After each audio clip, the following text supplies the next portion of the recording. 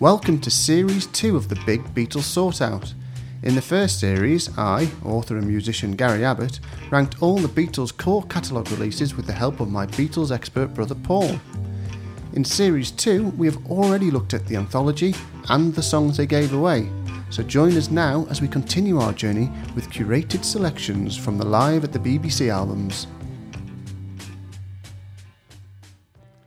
Welcome to episode 52, and welcome to Paul in a Day's Work Abbott. Oh, hello. That's just a general phrase, isn't it? Yes, I've been reduced to the general. Yeah, I'm just going to start going through the dictionary now for anything that rhymes with Paul. But it is a Paul in a day's work, isn't it? It is a little bit doing this Beatles thing, really. I know I do actually have a job, but I do spend most of my time just thinking about the Beatles. Oh, just thinking about the Beatles, that's okay. Yeah. I just thought you say you're going to spend all your time just doing notes for these podcasts when we should be working, but we wouldn't do that.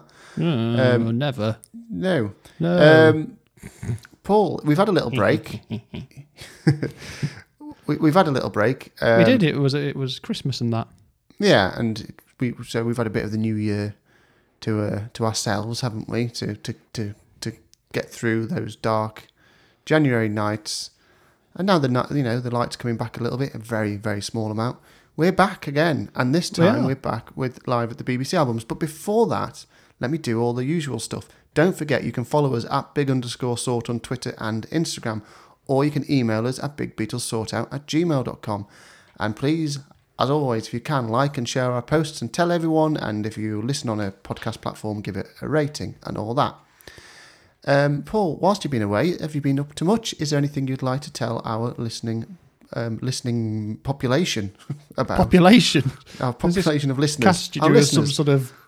Yeah. It's like an island upon which you're ruling. Well, do you know what? I'm going to be saying now, probably for ages and over again, that my band's album is now officially announced as coming out. Ooh. This is the debut album from my band Good Grief for fans of bands like Superchunk and Husker Du and things like that, with me trying to sneak in little McCartney-esque bass lines wherever I can. Mm-hmm. And yes, we announced that it's coming out on March the 18th on vinyl, because that's what things come out on. That's why it's taken forever to get it made, because vinyl production is loopy. So if anyone wants to go to goodgriefliverpool.bandcamp.com and pre-order Shake Your Faith by Good Grief, then that would be nice. Yes, and you should. And we will put that link, very nice and prominent, in the episode description. And it's coming out on mainly yellow vinyl, which is baffling that that's the main colour it's coming out on, and that the limited edition release is black vinyl. Wow. Oh, I see. You have to go for the limited edition to get the what would be normal. Yeah. Normally be normal. Well, I'm very much looking forward to that. I have pre-ordered my copy. Thanks, Gary. I have previous Good Grief dual singles and dual releases. I got your box set last year of your kind of releases to date, so looking forward to the album. Very good.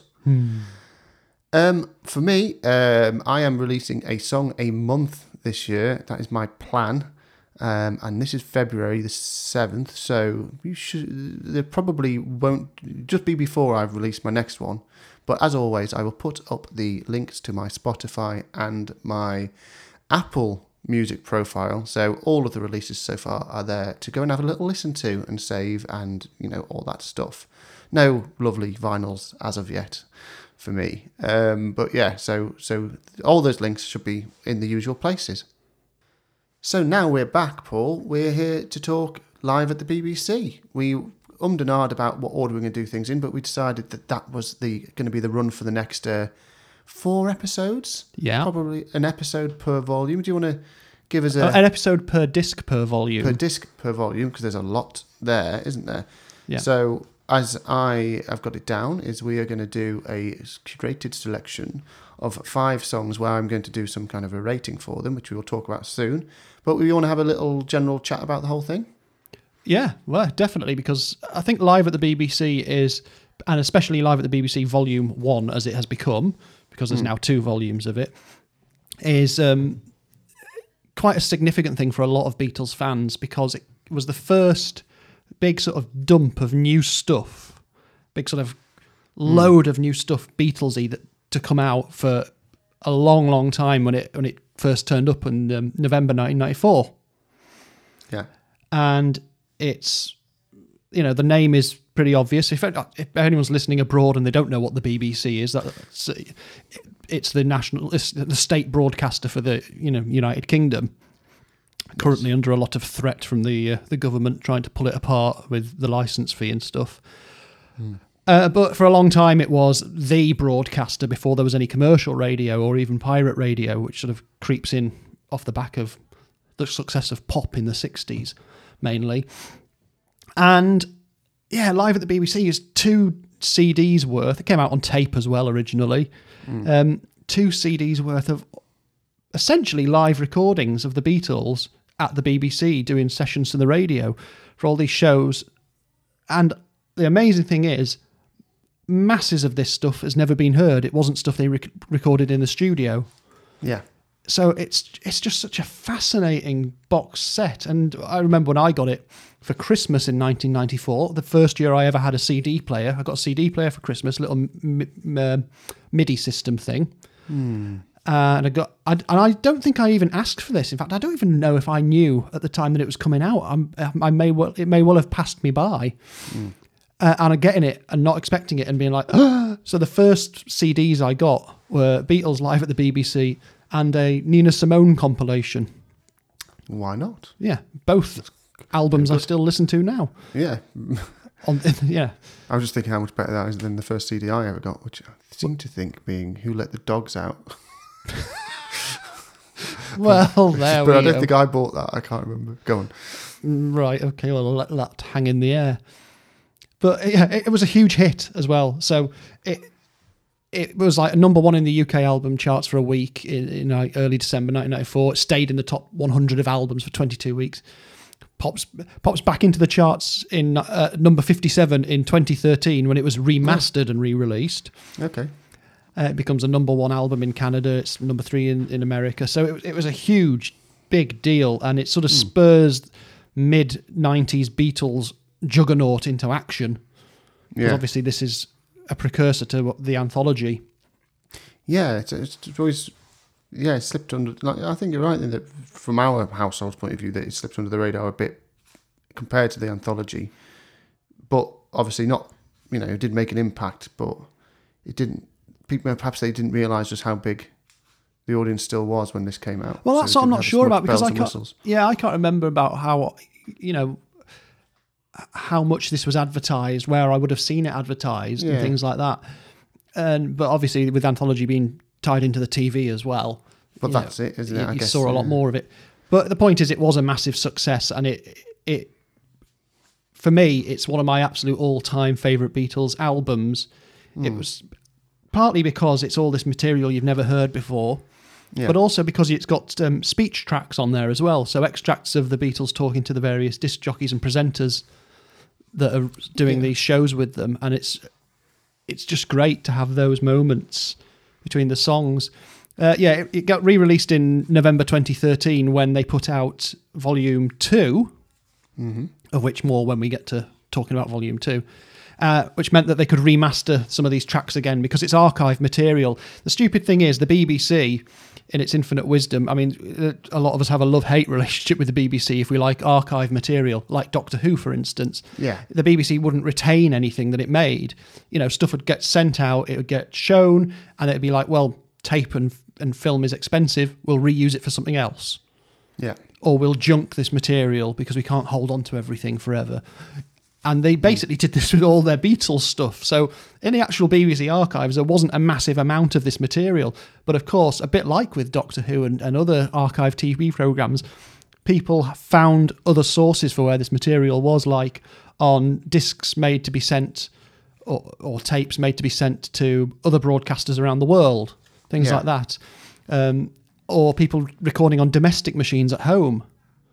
So that explains why some of the material quality is up and down, really. But the 2013 edition gave them a chance to revisit it again with sort of newer technology from 1994 to sharpen up some of these tracks again, and change the track listing slightly on Live at the BBC Volume 1, which throws me because I listened to the record so much, I know every single beat of the speeches and the music and the patterns and how they play. So when there's new speech tracks in there, it's like, oh, what? Who's done this to me? But, you know. Okay. Anyway, yeah. They also put out a single at the same time. Or not the same time. The single came out in March 1995, but it was a single associated with Live at the BBC, which was of the live version of Baby It's You. Yeah. Which so I remember still that have. Quite clearly being around and on the radio and in the charts. Did it get? It did get in the charts. It spent 14 weeks in the top 100. Peaked at number 7 in its first week in the charts. Yeah. Only got to number 67 in the US. But yeah, it's amazing. A Beatles single in the top 10 in 1994. Yeah. And it being a live radio recording. A live radio recording of a cover. Yeah, essentially. Yeah. So they still get in the top 10. Yeah, it's cool. I see. I don't have as close a relationship with it as you. Not surprisingly, given I think you've listened to everything more than I have, and owned a lot more of it and kept up with it as much more than I have, until this podcast exercise where I'm catching up a bit. So I've had to purchase my first copies of this. I think, like with when we were young, although I didn't get, joking aside with them, Who Let the Dogs Out, that's because I probably didn't get a CD player for quite a while because I just used yours. I think I got a portable one, but so I probably just listened to your copies of things. So listening back through this, a lot of it, I've heard it all before, but unlike you, I wouldn't know the beat to beat what's coming up next. Definitely not. So it's been, once again, a pleasant revisiting to something that I'm going to get to spend some more time with. So that's been nice and is going to be nice as we go through all of the discs. But Paul, because it's a new, nearly all, if not all, depends on what you've chosen from the next few discs, of the songs are covers, aren't they? That mostly. I think my selections are, all but one of them are non-Beatles written songs. Yes, which is partly because we're not, because we're not covering everything, we don't want to tread too much old ground again, do we? So no, and there's so much new material, as it were, on these Live at the BBC CDs. It would be daft not to approach some of the ones that I think are standout tracks or have something particularly interesting about them. Absolutely. So what we've done is, after some help from yourselves, listening, people on Twitter, we've come up with a slightly different rating system for the next 4 episodes, because they're all nearly going to have, I don't want to get stuck in the lyrics loop of them not being their lyrics and therefore not rating their lyrics. So we've gone, and because production is going to be so variable quality, like Paul's already explained, we've gone for slightly different categories. So I'll just cover them briefly here. We're going to stick with music as before, meaning the general musicality of the parts being played, including the arrangement, things like that. Then we're going to have performance, which is the energy and vibe, I think, of that particular rendering of that song in that particular token performance of that song. So that one-off version of it. And then finally, song choice. Why that song? Why now? Did it suit them? Would it have been right on an album? Why didn't we hear it on an album? That kind of thing. I think that there's going to be some crossover and some overlap, but it doesn't really matter. I think it'll get us through some conversations about it. You've invented a third sort of nebulous category that you can put a number to, despite it not really being one fixed thing, because your whole system, as always, Gary, is a flawed one. Absolutely. But, if it doesn't work, we've never let that stop us before. Thanks to everyone who helped us out on Twitter with our thoughts on this, which includes, but possibly is not limited to, at Mark Crilly, at Ben Baker Books, at Mud665255178, and at Dan Johnson 111. I'm sure there's other people, but those are the ones who I spotted. Other numbers. Yes, so thank you everyone, and for that. It's your fault, basically. So, Paul, before we just start looking through the tracks, in general, we need to do it on this Beatles Day, because it's the 7th of February, and people need to know. Well, indeed. I'm going to be very brief about this, because I think we've probably got lots to talk about anyway. Yeah. But what I've done is I've picked a massively significant day to be really, really brief about. Go for it. Which is the 7th of February 1964, which is the day that the Beatles depart London airport to go to New York for what is generally considered day one of the British invasion. Okay, so this is when they famously go over to America for the first time, having had a single at number one in America, the thing that they were sort of waiting for. And they turn up and have that famous press conference there and all that stuff that happens that you see on the Maysles Brothers film of their first US visit, stuff like that. And it's such a huge, significant day that there's not really much more for me to say about it, really. Everyone knows it very well, but that was the 7th of February, 1964. So they leave sort of wintry Great Britain and turn up in America for all of its newness and bigness and mania and stuff like that. Yeah. But I will just quote you a little bit from one of my assignments I wrote for my master's once when I was exploring perspectives on the British invasion. Okay. So listen to this stuff that I wrote years ago even. Use proper words, Paul. Quote, outlined from a deliberately naive diachronic viewpoint, the British invasion can be said to be the period from February 1964 to June 1967, when records by British artists were receiving major label releases in the US, and these records began to sell well. I don't know why I came up with 67 there. I must have had a rationale for that. I don't know why. That wasn't a footnote, by the way. The Beatles are usually presented as the figurehead for the invasion, with other groups following in their transatlantic vapour trails to reap the benefits of access to a young American audience, which, it seemed, couldn't get enough of British boys in suits playing guitars. And anyway, then I go on to talk about Walter Cronkite, the news anchor in America, coining the term Beatlemania, and how that's the British invasion and Beatlemania, because of that, have become interlinked to the point where most of the other groups aren't considered in the same light at all, despite the fact that lots of groups and performers came over. So there you go. Anyway, British invasion begins on the 7th of February 1964. Yeah. On this day. On this Beatles Day. Beatles Mania Day. Fantastic. Thank you very much, Paul. So, we're not going to go just one song at a time through them. We're going to go through the track listings and stop when we get to the one that we're going to talk about in more detail. So would you like to take us away, Paul? Okay, so we're dealing with disc 1 of Live at the BBC Volume 1. And we open with Beatle Greetings, which is a lovely way to start this because it starts with the introductions from each of them. Some of them slightly more stilted, but all of them funny. You know, that you can hear them sort of listening and laughing at each other a little bit and making noises.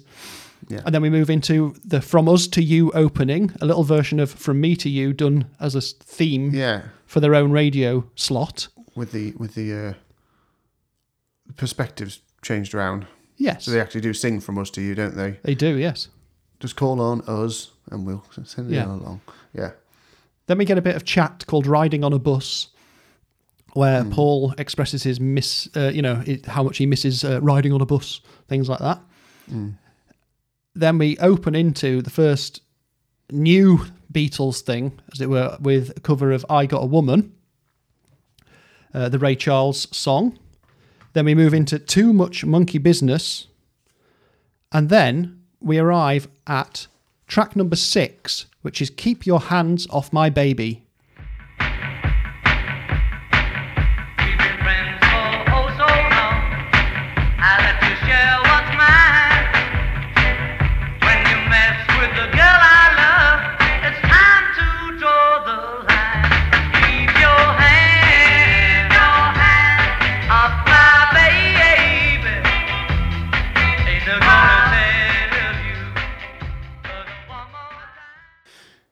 Keep your hands off my baby, Paul.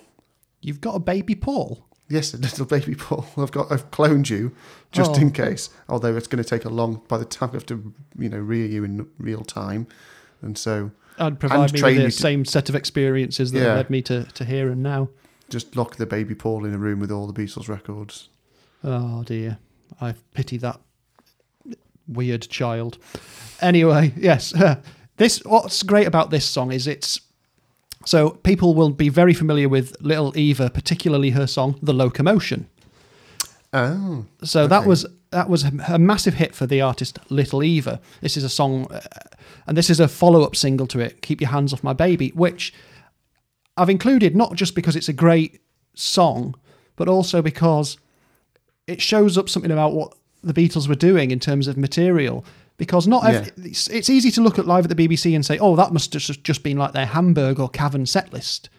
Well, it's not quite that simple, really, because obviously we're at a period where they're starting to do more of their own stuff, but here we have loads of covers.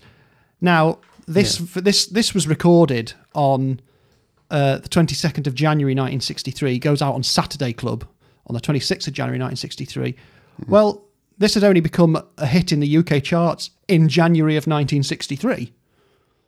So they've only just heard this song, a matter of a couple of weeks before they record this. Right. This gets to number 30 in the UK charts. It wasn't a massive hit, but you know what the Beatles were like. They were essentially obsessives for these sorts of things, weren't they? They're music fans, aren't they? It's a bigger hit in America. But they, not only have they only heard it a little bit, they adopt it and they play it a bit in some of their tours at the time, but they work up a brilliant version of it. It's just fab. It's just such an astonishing thing. Again, it's the Beatles being in thrall of female singers and female musicians as well, and doing their own version. Yeah. Cool. So Keep Your Hands Off My Baby. What I like about this, starting with the music, although this is accidentally a production note as well, even though it's not intended, because of the quality of the recording. I like the drum intro, which sounds really kind of industrial and breakbeaty. Yeah, well, there's some thought that is an extended version, that they've done that for just this Live at the BBC thing. They've like done an extended drum intro for some reason. Yeah, so it's a bit of artifice here. Oh, okay. Which, combined with the archive quality of the sound, makes it really, really intriguing. Yeah. I love that drum intro. Yeah, but it might not actually be what they played. Oh, okay. Because musically, after that, we're kind of in a kind of doo-wop style. It's got that kind of... Well, it's not doo-wop. No, doo-wop's more male vocal groups doing Ring the Changes 4-chord stuff. This is more R&B. Shoo-wop. Shoo-wop, yeah. If you want. Yeah. It's got that classic change down to the minor chord with the ah-ooh style backing vocals, It's that, the feel to it. It's got a good swagger and rhythm. It's got that girl band R&B feel to it, like you've said. The music for me, it's mainly one big chorus. The verses and intro are a bit indistinct for me. Just feels like it's treading water between those bits and the choruses. I like the style. It's not my favourite example of it, but I like this kind of song. I think they do other things better, but we'll get onto that with song choice. So I'm going to give it 55 for music. I think their arrangement is brilliant for this. I think they work up such accurate sounding backing vocals, but as we know, it's one of their skills. Yeah, and I think they do them great with the thing is with it is that their backing vocals are the backing vocals you do for this kind of song, isn't it? Yeah, it's a good cover version. It's a very good cover version. Their backing vocals are more or less what happens on the Little Eva record. So performance one, it's kind of hard to gauge because the quality is low. So sometimes I think maybe those backing vocals would sound richer and thicker if you could hear them a bit better spread out. Obviously, it's like a studio recording, isn't it, that's been reproduced. I think John's doing a great lead. Yeah. And the bass is nice. And John, the bass is bopping along. It's slightly scrappy in the outro, I think. They go, does Ringo try and do a fill or something, and it goes a bit off the boil a little bit. Yeah, but I like although I do like when there's solo, the lead solo is okay, and they kind of call it in with a lot of screaming. I like their kind of signalling of there's going to be a solo now because we're all just going to scream. And it's a great solo. It's one of those rare occasions where George is really beat group style. He sounds like a proper beat group guitarist, doing a little bit of whammy bar type stuff in there as well to get a bit of and they don't normally do those sorts of solos. He does his R&B sort of rock thing. Rarely does something quite so twangy as this. So I quite like it as an example of that. Yeah, I like it. I think there's a bit of like held back energy about this. It feels, for me, I think it's the song choice and against some of the other ones that they're doing, like a bit of a plodder on the pace. They could be a bit more energetic, but I'm going to give it 58 for performance. Well, I'm at odds with you already. Yeah. I know, I can tell. I could tell before I even started. But yeah, song choice. So yeah, this is a funny one because again, it's nothing. I think they feel like they're looking back a bit. And it's interesting what you said, that this one's so new, but this one it doesn't feel contemporary. It feels a few years older. Well, it can't do though. That's impossible because it's exactly of the time that they do it. I know, but it feels it's got a feeling like it's a bit. I don't know. Even though it isn't, for them, I think it doesn't have I don't know if I'd have wanted this on an album ahead of something else. So like something like Mr. Postman, I think it's got a similar vibe to that, hasn't it? It has. But yes, I think Mr. Postman is the better song. And there's something slightly less. It's the ooh kind of side to it that I think doesn't. As Mr. Postman, slightly more towards the kind of rock side. I don't know. There's something about it. That I think wouldn't make the cut against something like Mr. Postman. I just think it's a bit slower or something. I don't know. Although listening to the original, it is a slow song, and actually they do speed it up a bit. I think just lacks a little bit of impact. I think just a little bit as to why it didn't end up as like one that they carried forward onto a recording. Well, it's interesting actually because there are some sources that suggest that even though there's no official record of one existing, the NME in 1963 suggested that they'd played this during their session for recording the Please Please Me album. All right. So whether it was just that they were like looking around, even at that point, casting around for songs to do, and they tried it out during that sessions, but it wasn't taped. It could have been a contender potentially. So it's, but either that or the NME got it wrong at the time. Quite possibly. But it was noted in the Record Mirror that it was one of the ones that they play on their stage act. Yeah. Yeah. Although, just as a side note, from that same Record Mirror article where Norman Jopling mentions that they play Keep Your Hands Off My Baby, he also says the Beatles have big plans for an LP. Titles are indefinite. Hold Me Tight, There's a Place, My Misery are but 3 of them. So he's got a name wrong there. He says, and this is totally unrelated to what we're talking about, but another is, I saw her standing there, but John confided that it would be George Harrison, the lead guitarist, who would be doing the vocal on that one. Oh. So has he ever been known to sing it? No, ever. So it's yeah. You might have been thinking of getting mixed up. You don't know how these journalists got their information, and also whether they could tell that John might have been being silly or something like that. So yeah. So I'm giving it 45 for song choice, which gives it 52.7 overall. But I just think, even though it was new, like of the time, it feels to me more like a late 50s thing, and I don't think it sounds quite on suits them quite as much as some of the other choices they make, though I still like it as a song. Okay. Well, you can deal with the outfall of people telling you you're wrong, as they all should do. Well, we'll see, although I will not be swayed. It'll be too late by the time they're telling me anyway. So moving on then, Paul, on the track listings. Yeah, so an interesting one that's cropped up before with us is the next track after this is I'll Be On My Way, which was obviously the song that they gave to Billy J. Kramer, and we've talked about that before. Yes. Yeah. And we move straight away then after that to track number 8, which is a George Harrison vocal of Youngblood. I tried to fall, look at how I was fractured. I tried to walk, but I was left hanging. I tried to talk, but I just stuttered.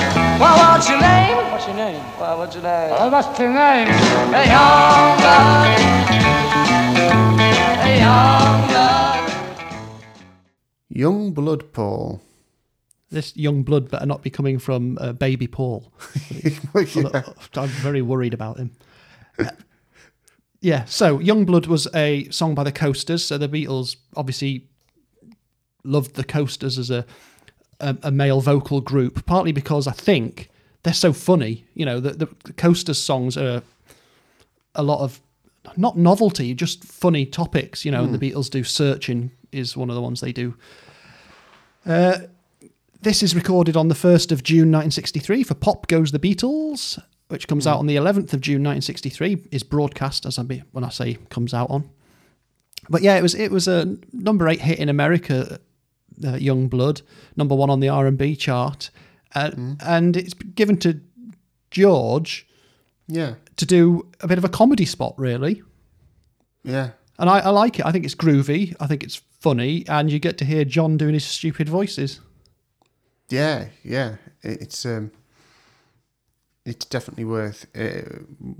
you'll have heard from the clip I've played, you know, the kind of thing that happens in this song. I go and listen to the original as well, because it's kind of funny hearing them obviously doing what they've heard, hearing what it is they're trying to do, if you know as well, because it's daft, isn't it? And it's good to hear.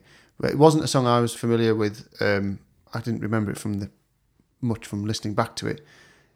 It kind of obviously centres around a kind of classic 12-bar type of rock and roll type of pattern, but with that fun novelty-esque additions of the little spoken choruses and interludes, the what's your name, that kind of thing. And and John does do his famous terrible, I hate to use the word, but it's what's been used to describe it, his cripple voice. Yeah. Which, and apparently when they played this at the Cavern, he would stomp around doing that silly walk and stuff. Yeah. But yeah, this is the reason I've chosen this is partly because it's a George vocal and it's a vocal on a comedy number, so you get to hear this weird thing that would pop up in one of their sets. That you wouldn't just have straight rock and roll; you'd have this sort of thing. Yeah, I'd at least on the audio version, you know, you can forgive John's not very tasteful comedy because it just sounds like he's doing a silly voice. Is it the Coasters? It wasn't them. You know, Yak to Yak, Don't Talk Back, whatever that is. That's not them, is it? I don't think. Yeah, no, that is the Coasters. Yeah. Is it? Yeah. Well, okay, because that's my reference. I thought, it sounds a bit like that. It's got that kind of thing with a bit of these fun things in it. A bit of fun with the backbeat, I'd say. I don't think musically there's much else to it. It's solid rock and roll. It's tight, as they always are. You know. Lots of nice guitar work going on in the bass and drums are very solid. I like it, the mid-break where it goes a little bit jailhouse rock a bit and the key changes up. Kind of fun call and answer stuff on the backing vocals. I like it's got a bit more bop about it and it's got that fun to it. So musically, I'm giving it 60 for music. Right. It's good. And performance, I think George is doing a great job on the lead vocal. It's quite, because even though it's a bit of a comedy song, it's still a proper rock and roll that he has to get through, and I think he does. This is a rare example of him being given one that I think normally John or Paul would hog, you know, as having the rock and roll frontmen. And actually, although George isn't a screamer, this song doesn't call for it, so he kind of his slightly cool, laid back tone kind of goes well with it, doesn't it? Yeah.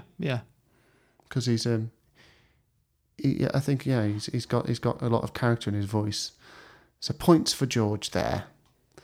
I say all the rest of it's very tight, but I don't think there's anything particularly virtuosic jumping out of anything.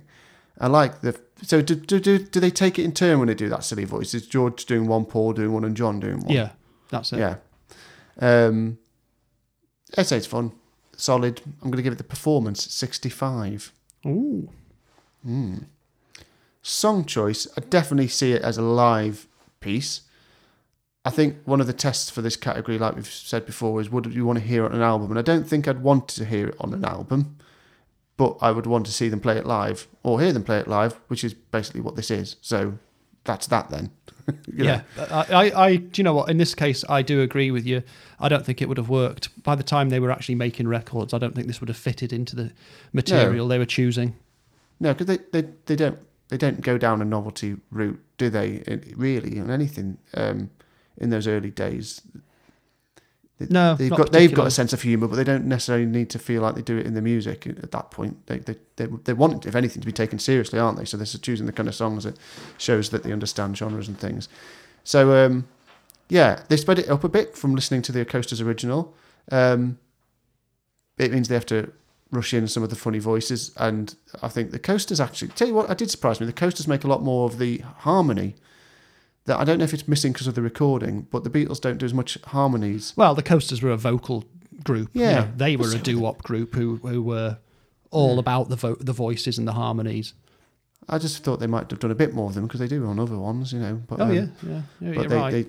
I think they might have just razzed this out as a bit of a fun one to do and not worried so much about working it up too much.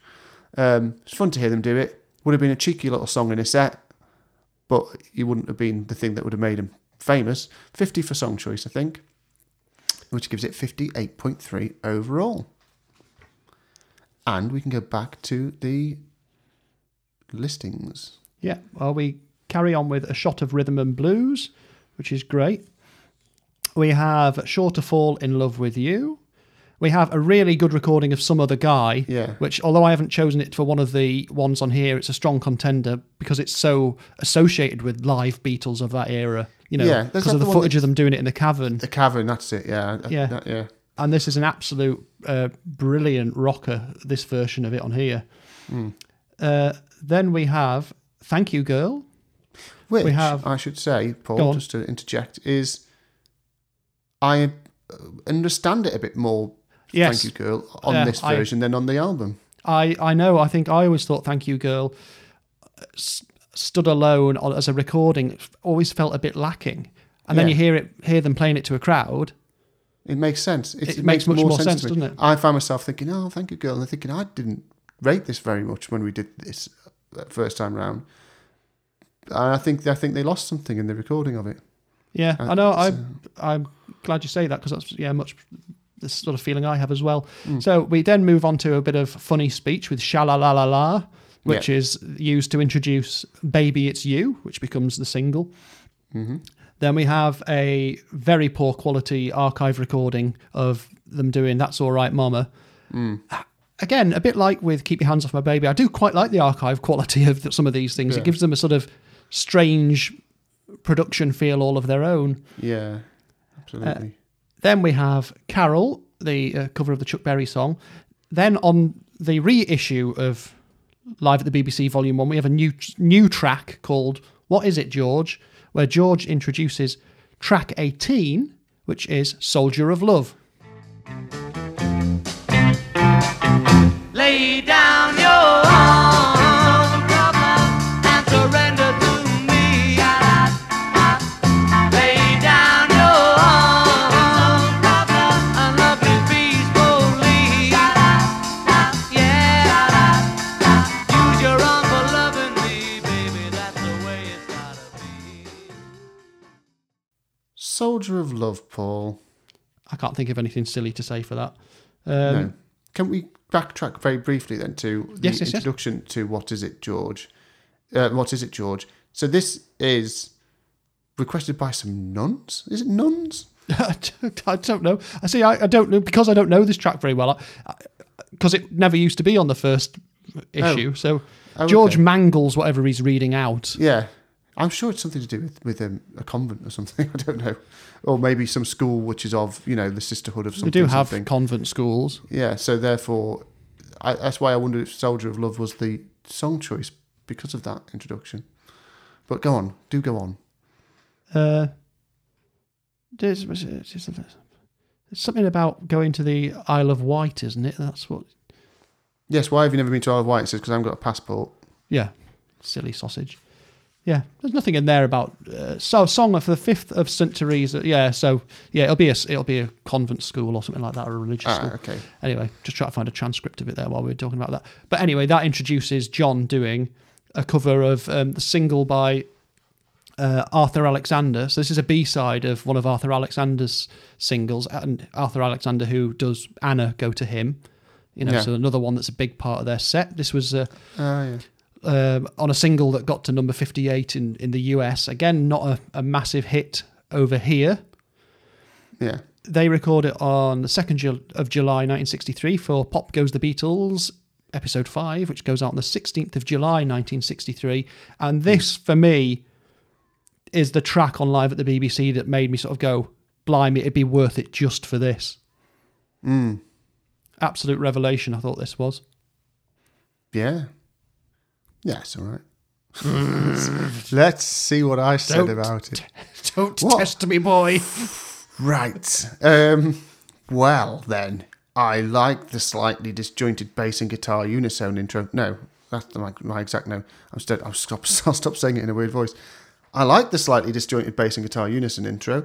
I like the weird because it's a bass line that actually doesn't carry on.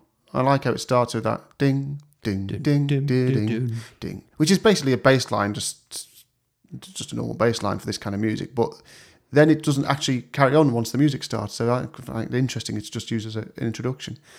And then all the harmony in the main chorus section that comes in, which I don't think is in the original. I think that's their arranging.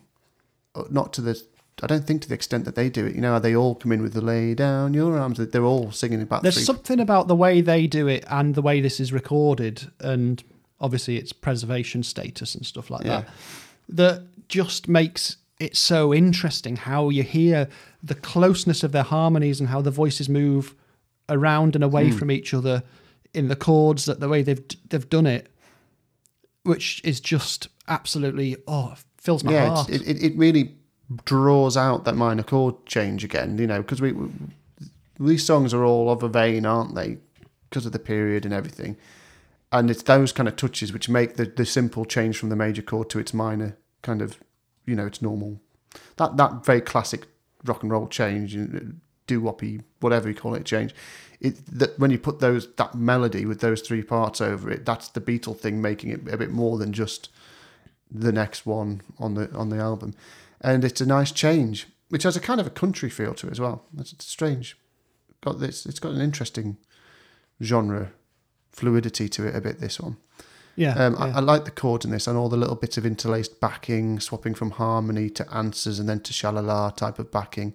They're either singing in unison or they're singing in response or they're singing just to kind of, noises and sha-la-la things to keep it going. It's a good song. R&B, country, a bit rocky. 72 I've given it for music. Right. It's a bit better, isn't it, Paul? Yeah, it's a little bit better. Yes, you thank you. feel a bit better for that. Yeah. Performance, I think it's really nicely performed. Yeah.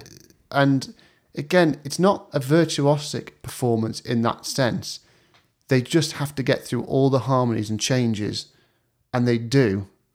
And you just know it's one of those ones that if we were performing, you're like, make sure I do this bit now and I sing this song. We're not like, this bit can be loose and when we get here we'll scream and the crowd will scream and then we can just do a bit of a solo. They've got to get it all right, otherwise it wouldn't sound good. And they're getting it all absolutely spot on live. Yeah, I think so. Yeah. It's amazing. John's voice is brilliant in this. Yeah. And apparently this was always one when they were doing this in the Cavern. I mean, they'd been doing it. The single that they learnt it from came out in 1962. So they've been doing it for a little while. Yeah. But apparently this was one of the ones in the Cavern that was just like a highlight of the set. It was always considered one of the best things that they did. Ah. And that's why it's a bit baffling that this I don't want to jump into the next category, but didn't make it onto this is a weird one for not getting on a record. Yeah, because I think it's great. I also like the little ooh bit that Paul does. I guess it's Paul that he does it a couple of times, and again is to recreate something from the original, but brings something to it a little bit. It's nice, and Joan, the fifth Beatle. The silent. Every track Joan was on just didn't say anything or play anything. But was always there. Always there. You can tell when she's not. Yeah. No, it's nice, and John is owning it again, which is where I got Joan from. John is joning.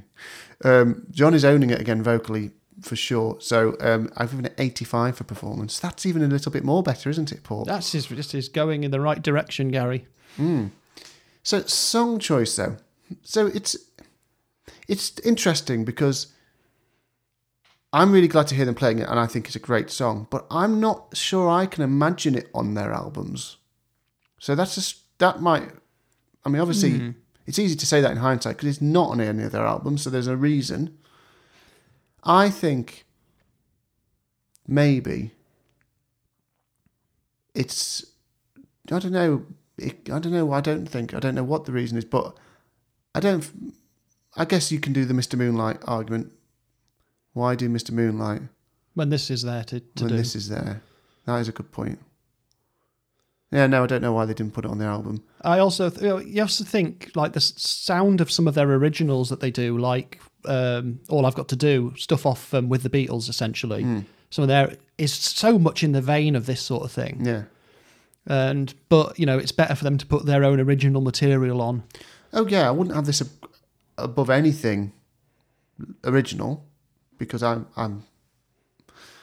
and for me that's the stuff that interests me. But at the time, and they'd have to choose a very careful selection of ones to frame them in context, didn't they? Along with the songs of their own. Yeah. Would this have been too good? Possibly. That might be it. It might have been like, well, this might make not that.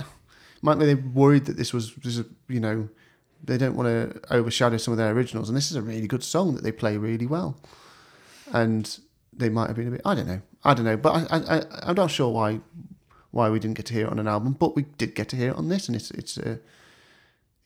nice to have heard. Thank heavens we did. Yeah, so I'm going to give it 70 for song choice because I think it's a good song. 75.7, that gives it overall. Righto. So we can carry on with our track listing. Okay, we get into A Little Rhyme, which is a little introduction piece for Clarabella. That was one I almost thought about choosing for Paul's vocal. Then I'm going to Sit Right Down and Cry Over You. Crying, Waiting, Hoping, they do after that. Then we have Dear Whack, which introduces a nice version of You Really Got a Hold on Me. Yeah. Then we come to our next pick, which is To Know Her Is to Love Her.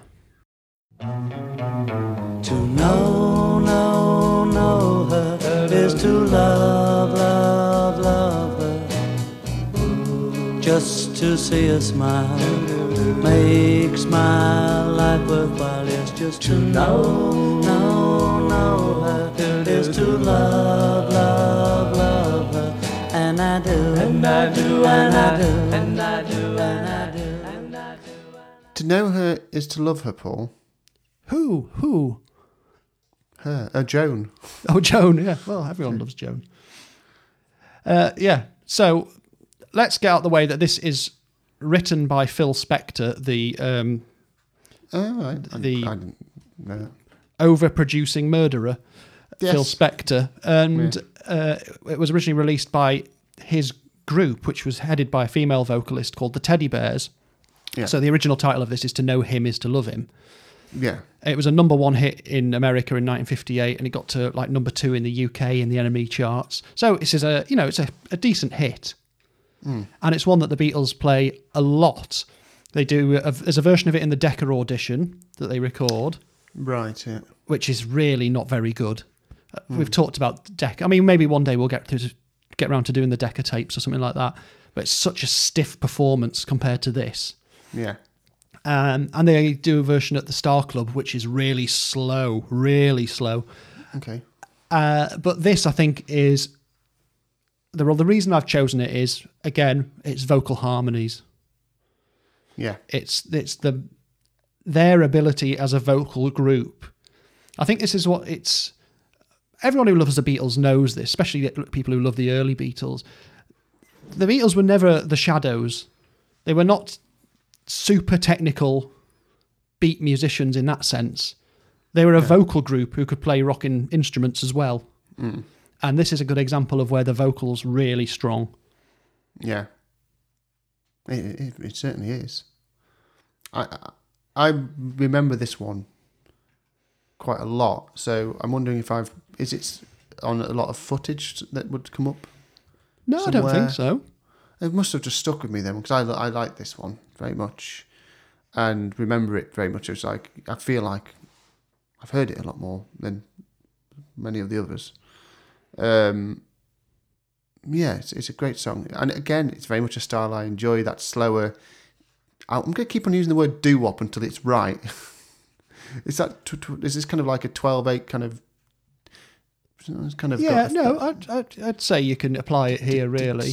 It's like this boy type of feel to it. 50s, I want to say 50s rock and roll. That's what I want to say about everything. It's got that feel to it. You wouldn't be wrong. No. So it's amazing, really, as a live performance with the vocal arrangements that are going on.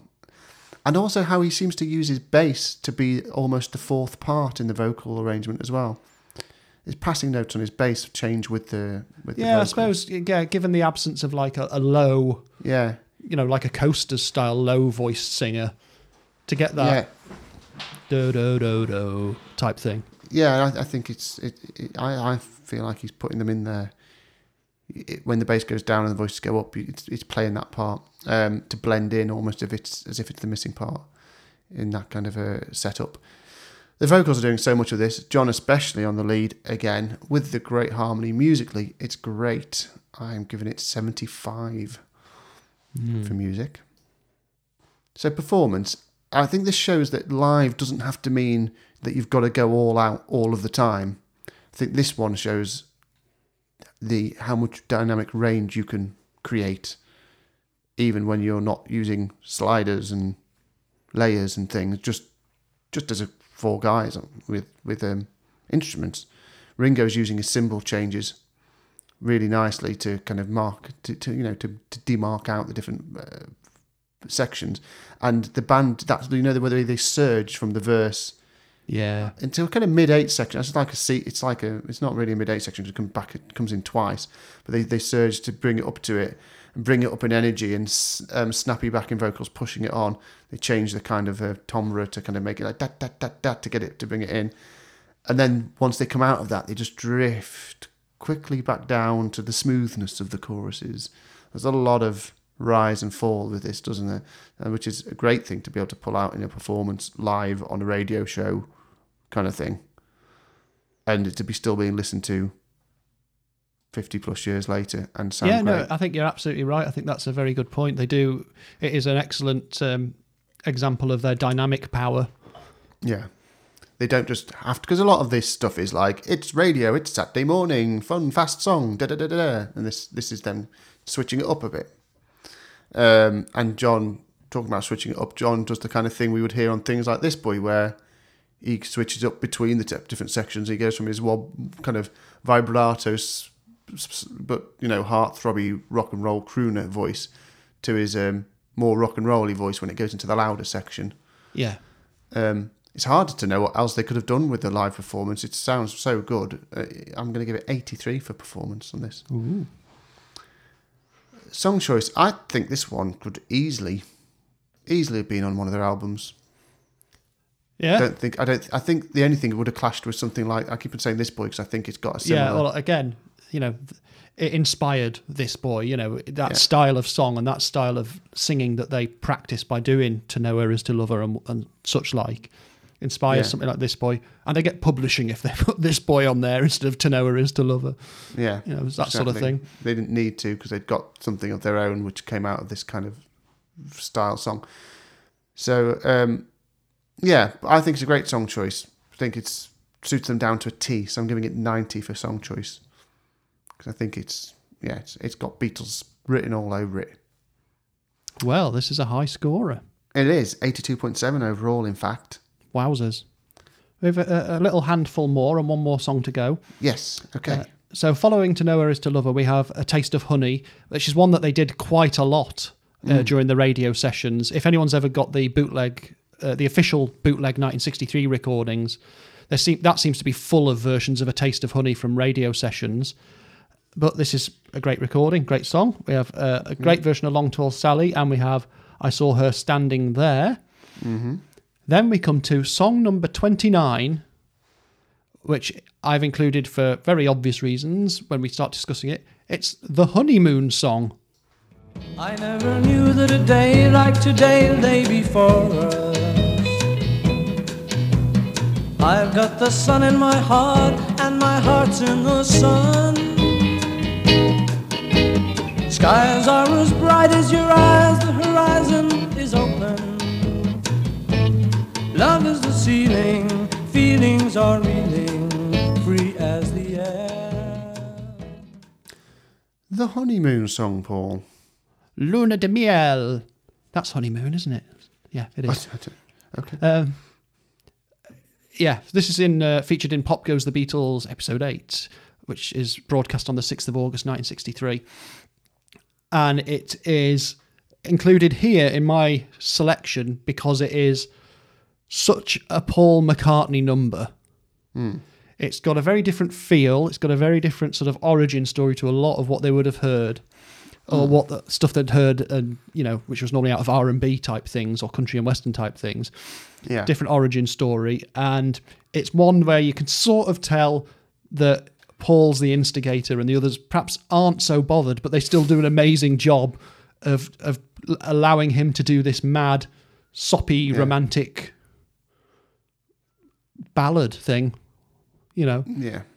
And I don't say soppy necessarily to be derogatory. I'm pretty sure John and George probably would have said that to be derogatory about it, but it's mad. So it's written by Mikis Theodorakis, and it was a track featured in a film called Honeymoon from 1959.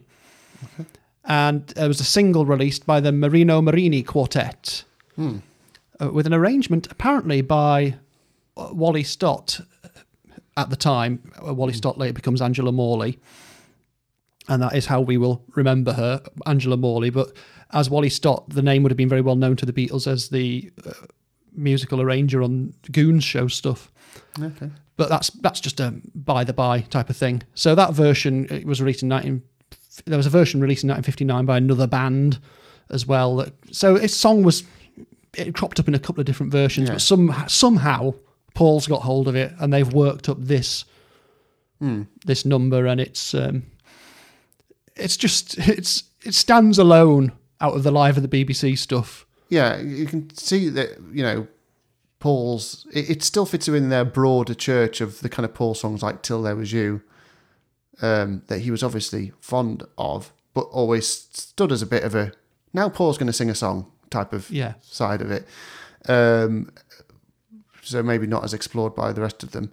I'm not sure about this one. I like the drum pattern. I like what Ringo's doing. He's sort of doing fake congas, isn't he, on the...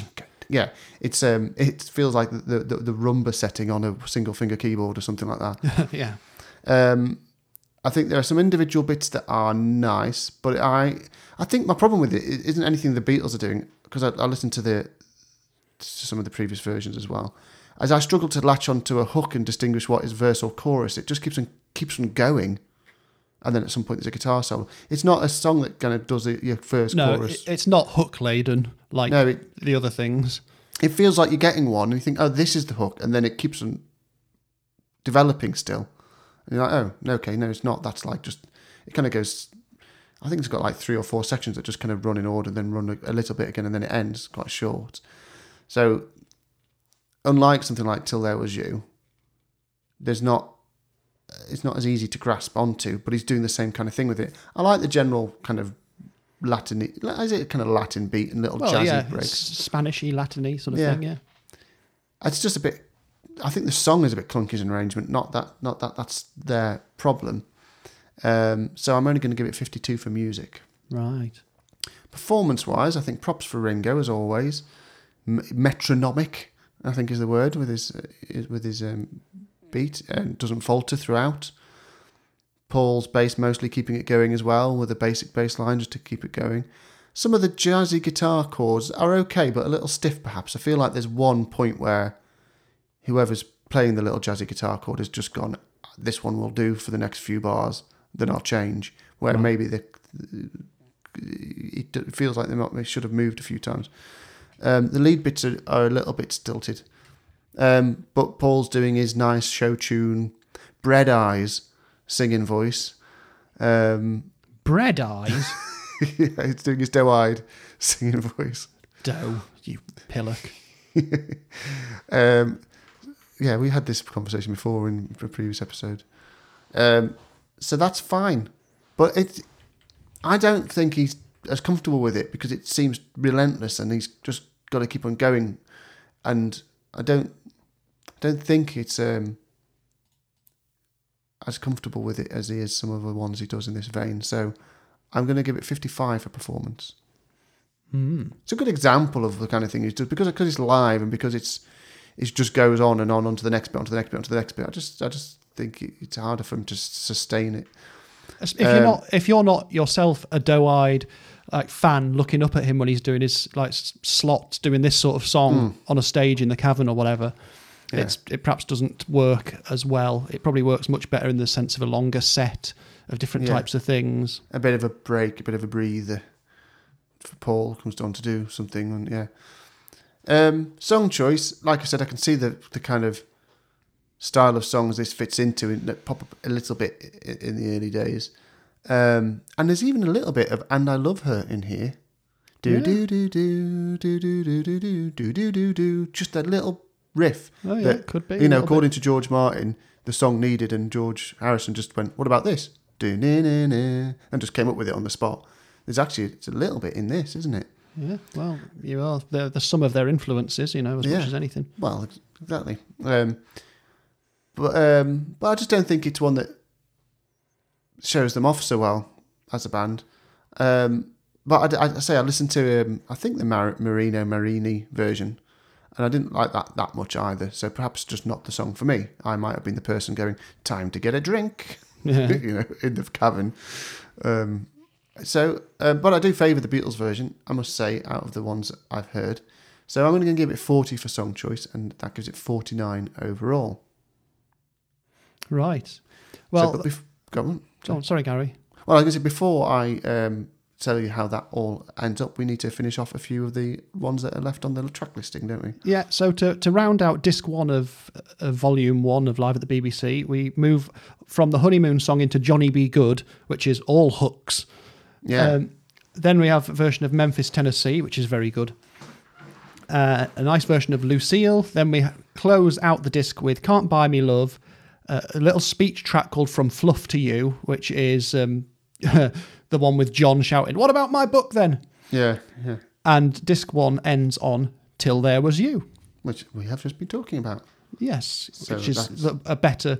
You can understand why that ended up on a Beatles record as opposed to the Honeymoon song, really, can't you? Yeah, absolutely. It suits them much better. They work up a better arrangement. Certainly. And that's one I wouldn't go to the bar for. I would go, "Oh, I like this one." And I'd stay right there in the cavern watching, if only, eh? So that's disc 1, volume 1, disc 1 of Live at the BBC. So the 5 I have ranked for indicative purposes only, you must choose your own ways, go like this in order so far. At number 5, The Honeymoon Song. At number 4, Keep Your Hands Off My Baby. At number 3, Youngblood. At number 2, Soldier of Love. And at number 1, To Know Her Is to Love Her. Interesting. Yeah. So, it wasn't all that bad in the end, was it? Just, I don't think you quite agreed with me on Keep Your Hands Off My Baby. No. But, some standouts and stuff. So just great to have all that material, just all this stuff that nobody really had heard. I mean, yeah, some of this stuff had eventually crept onto bootlegs and things like that, and there'd been one or two retrospective radio shows which sort of triggered the search for all this material as much as anything. But otherwise, this stuff is also, it was unknown. Yeah, I think the thing amazing. The thing I appreciate from listening to this and having just finished rewatching all of the anthologies on DVD and all the extras is this whole period it's hard, I think, to understand as people who could only ever have been retrospective fans of theirs because we were born after they split. Mm-hmm. How much they would have been in, not just in the air, but on the air, like having whole shows given to them for patches of the fact that they did TV specials and were on radio regularly, having slots, having to find things to fill it because they couldn't just do their single over and over again because they were filling lots of airtime, weren't they? For lots of people, I mean, I was looking down the list. I mean, there's a very good book about this. You can it's presented in a fake BBC tape case called the Beebles. There we go. I've just shortened. I've made everyone's life easier. Just say the Beebles. The Beatles at the BBC by Kevin Howlett. It's the BBC archives, and it breaks down all their performances on TV and on radio. And I've sort of been looking down the list of the radio things. I mean, they managed to get so much time with the Beatles, especially in 1963. Obviously, it tails off quite quickly after that. Is incredible, and the fact that even though obviously not all of them are released, we have got a sizable chunk of this material available to us now that might never have been heard again had the Beatles just become another legacy act from the 60s. Absolutely. And paraphrasing from the back of the CD, something they're saying here that they did no less than 275 unique musical performances between 1962 and 1965 at the BBC. Mad, isn't it? Played 88 different songs on national radio. I mean, for any band, that volume of learning other people's. That's the thing, as well as the fact that they were maintaining. Obviously, they were still. You just imagine them as playing like the 20-minute sets that we know they ended up doing. In and out, 20 minutes, play the hits, maybe throw in one of the cover kind of ones that went on a record. The fact that they were still maintaining this kind of set's worth of stuff throughout it's just mad, really. Where did they find the time to remember it all and learn it all and keep it practiced? I guess write their own songs that would change the face of music forever. Yeah, it's mad. It's mad. And I wonder how many other bands were kind of getting like on the radio just quite so much, able to just to turn up and play a few songs. It's hard to contact for me to understand what the shape of those shows would have been. Would they have been on air for like? Did they like get a half an hour thing, or were they just doing a 10-minute slot on a bigger program? Because you said like on Pop Goes the Beatles. That sounds like they're their own radio show. Essentially, they did. Very rarely did they do anything live. I mean, literally live, straight onto the air. Studio recording. Only a couple of occasions that was the case. And that was generally when they couldn't get them to not do it live and the availability and stuff, and they had to sort of do it live. But they would record, like, they'd go in for a day and record all the content for 3 shows. Right. Okay. Something like that. But those shows would also have music from other people on as well. Okay. Things like that. Maybe span out into wider things. Yeah. It's like the TV specials, I'd love to see them. Yes, restore them. Give them to Peter Jackson. Yeah, because they did a whole. We want Around the Beatles. They keep talking about it in flipping Get Back. And it's just so strange. And that wasn't the only one they did. They did some more, didn't they? No, they did. Yeah, there's 2 or 3. The music of Lennon McCartney type 1, all that sort of stuff. Yeah, and all these appearances and shows that we just see the same. As nice as it is to see the same Morecambe and Wise one, they appeared on other shows. There was loads of stuff. It's hard to appreciate how zeitgeisty they would have been, I think.